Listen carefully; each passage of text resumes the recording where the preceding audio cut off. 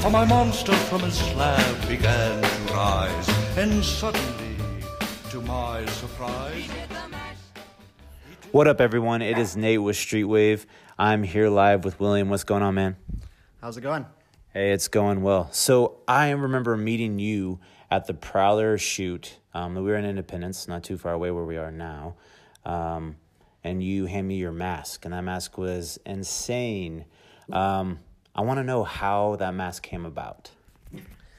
Coincidentally, that mask was for somebody else named Nate. He's a professional wrestler, and he requested a scarecrow-style mask. We've done a couple at this point, so we had to think of a different way of putting that together for him. So we decided to go with like a more patchwork style of look with many sewn pieces. Dope. So I looked into what you were doing on the Instagram. So I went to Rockwell Masks, and there is where I found out a little bit about you. I want to know a little bit more about you. So tell me your story. I don't know if we have enough time for the whole thing, but I've been a lifelong artist. I have stories from my family dating back to as far back as I could hold a pencil. I've been doing artwork.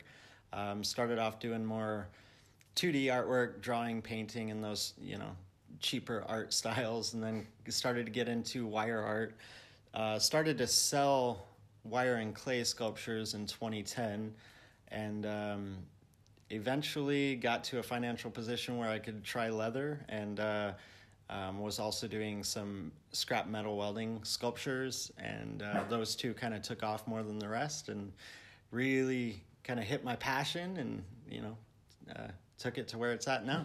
Damn.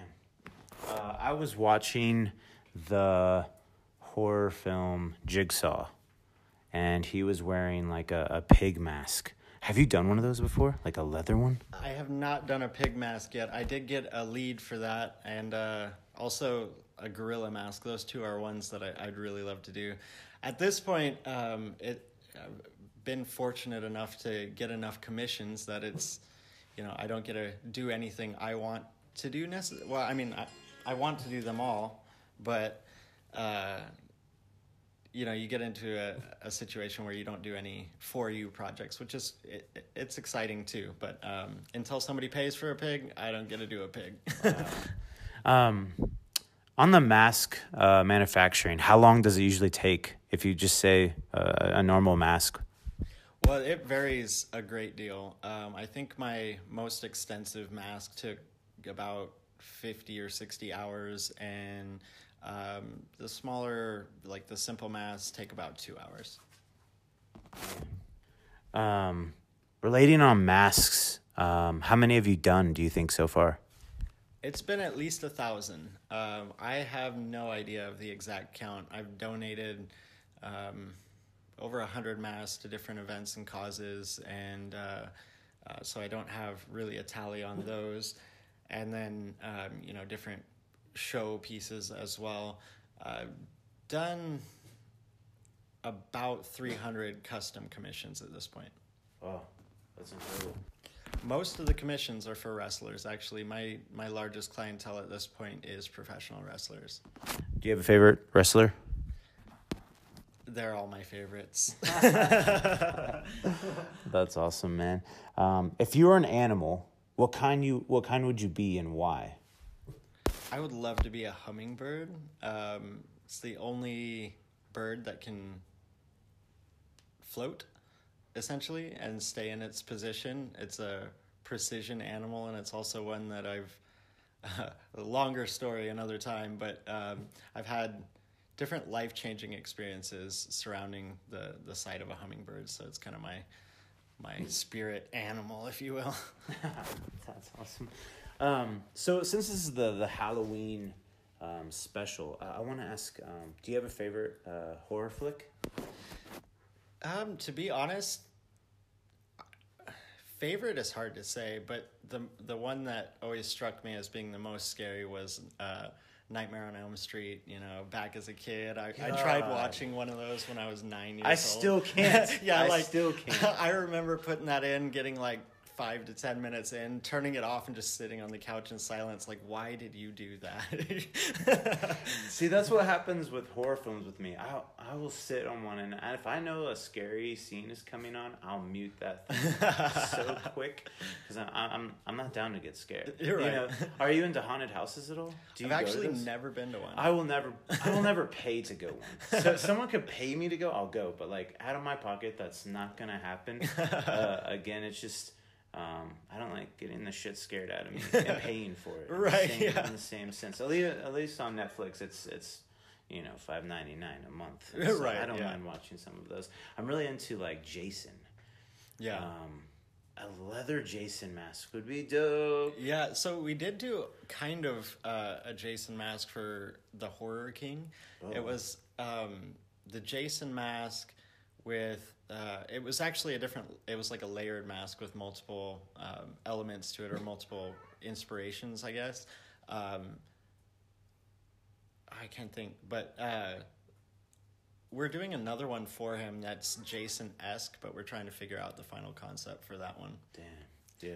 Like the 1980s version. Yeah, right. Or like some of my favorites. I'm not a big fan of like Jason versus Freddy. It was a little funny though. It was funny. It wasn't scary at all. I was like, this is dumb.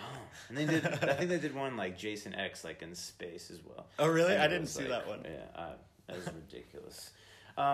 So what's next for you? What's on the plate for this coming fall and winter? Just looking to build for the near term, trying to get some more products that are less mask centric and more for holiday shoppers, to keep us afloat through the winter season. And then we're going to do a lot more outreach and try to see ourselves in more stores and more large production companies and that sort of thing. Cool. So a lot of outreach trying to promote that. Yeah. How can we find out, or where can we find out things that are going on with Rockwell's Masks? Instagram and Facebook. Instagram is definitely probably the best point to see all of the highlights, and that's at Rockwell Masks. Awesome. Hell yeah. Well, I appreciate your time, man. Definitely. Thank you for having me. Yeah, dude. We're out.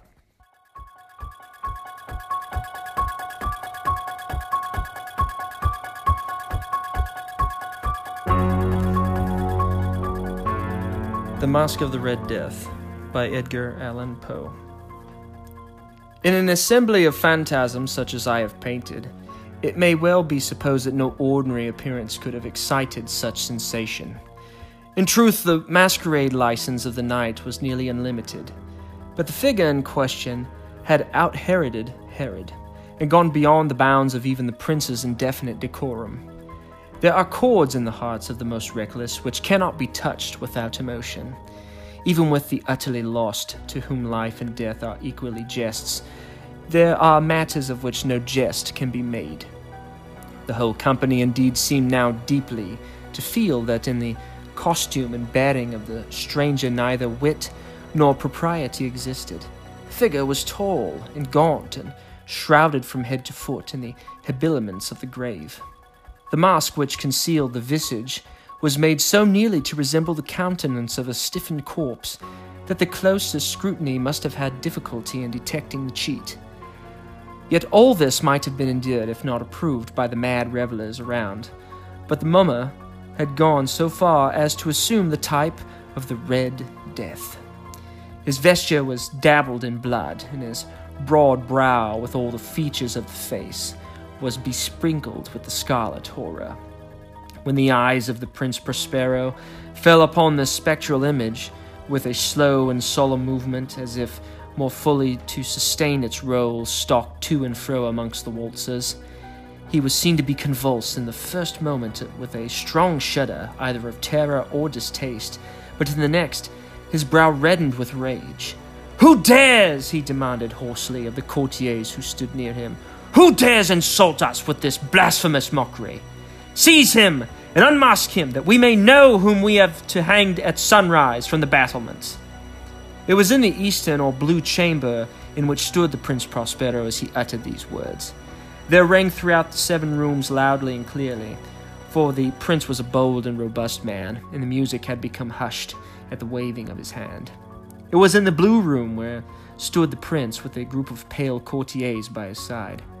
At first he spoke. There was a slight rushing movement of this group in the direction of the intruder, who at the moment was also near at hand, and now with deliberate and stately step made closer approach to the speaker.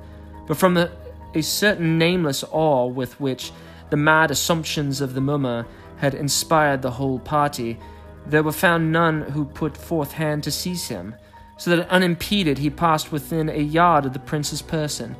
And while the vast assembly, as if with one impulse, shrank from the centers of the room to the walls, he made his way uninterruptedly, but with the same solemn and measured step which had distinguished him from the first. Through the blue chamber to the purple, through the purple to the green to the orange, through this again to the white, and even thence to the violet, ere a decided movement had been made to arrest him.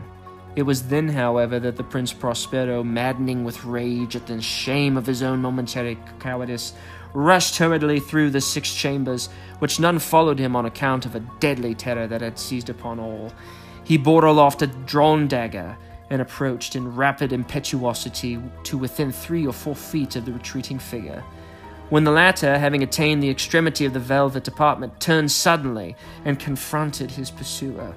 There was a sharp cry, and the dagger dropped gleaming upon the sable carpet, upon which instantly afterwards fell, prostrate in death, the Prince Prospero. Then, summoning the wild courage of despair, a throng of the revelers at once threw themselves into the black apartment, and seizing the mummer, whose tall figure stood erect and motionless with the shadow of the ebony clock, gasped in unutterable horror at finding the grave cerements and corpse-like mask which they handled with so violent a rudeness, untenanted by any tangible form. And now was acknowledged the presence of the Red Death. He had come like a thief in the night, and one by one dropped the revelers in the blood-bedewed halls of their revel, and died each in the despairing posture of his fall. And the life of the ebony clock went out with that of the last of the gay, and the flames of the tripods expired, and the darkness and decay and the Red Death held illimitable dominion over all. The end. And suddenly, to my surprise, He did the mash, he did the monster mash. the monster mash. It was a graveyard smash. He did the mash.